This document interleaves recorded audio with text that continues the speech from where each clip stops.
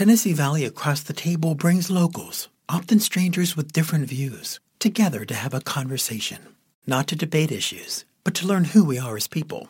I'm Will Davis, and this series is inspired by StoryCorps and produced and edited by my honors students at the University of Tennessee at Chattanooga. This episode is by Sydnee Hope. This conversation between Rene Howard and Brandon Newell was recorded in Chattanooga, Tennessee in 2022.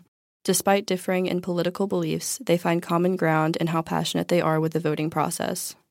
What are your hopes for the future? Specifically, like politics, or? We can start off with that. Okay. I think just having more engaging debate. I think having higher voter turnout.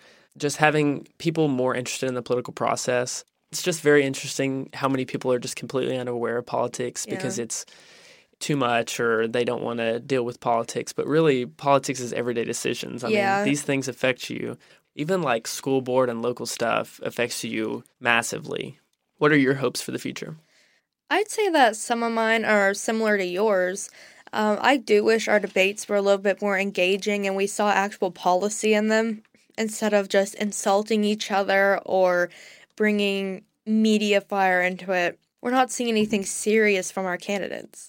You can't just go around saying, well, you're old, well, you're older. Like, what's that accomplishing? Right. What's that telling people when they go to vote? That's not saying anything other than, well, this person was the loudest at the debate, so they must know what they're talking about. Yeah, I agree. There's definitely some things that I hope for more than others, but making sure that people get out and vote, I think that's so important. Yeah. We live in a country that we get the right to vote. It's completely free.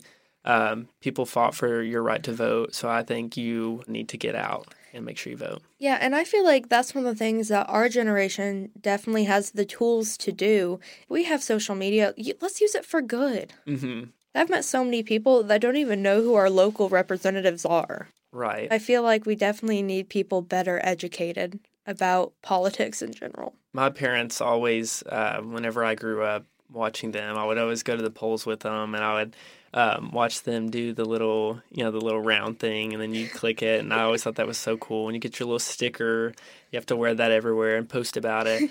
But they always said, you can't complain about what's going on if you don't vote. Yeah, and I heard that same thing from my parents. Yes, and I think that's so important on both sides of the aisle to teach kids and teach people, and you shouldn't be out there complaining if you're not going to vote for your representatives.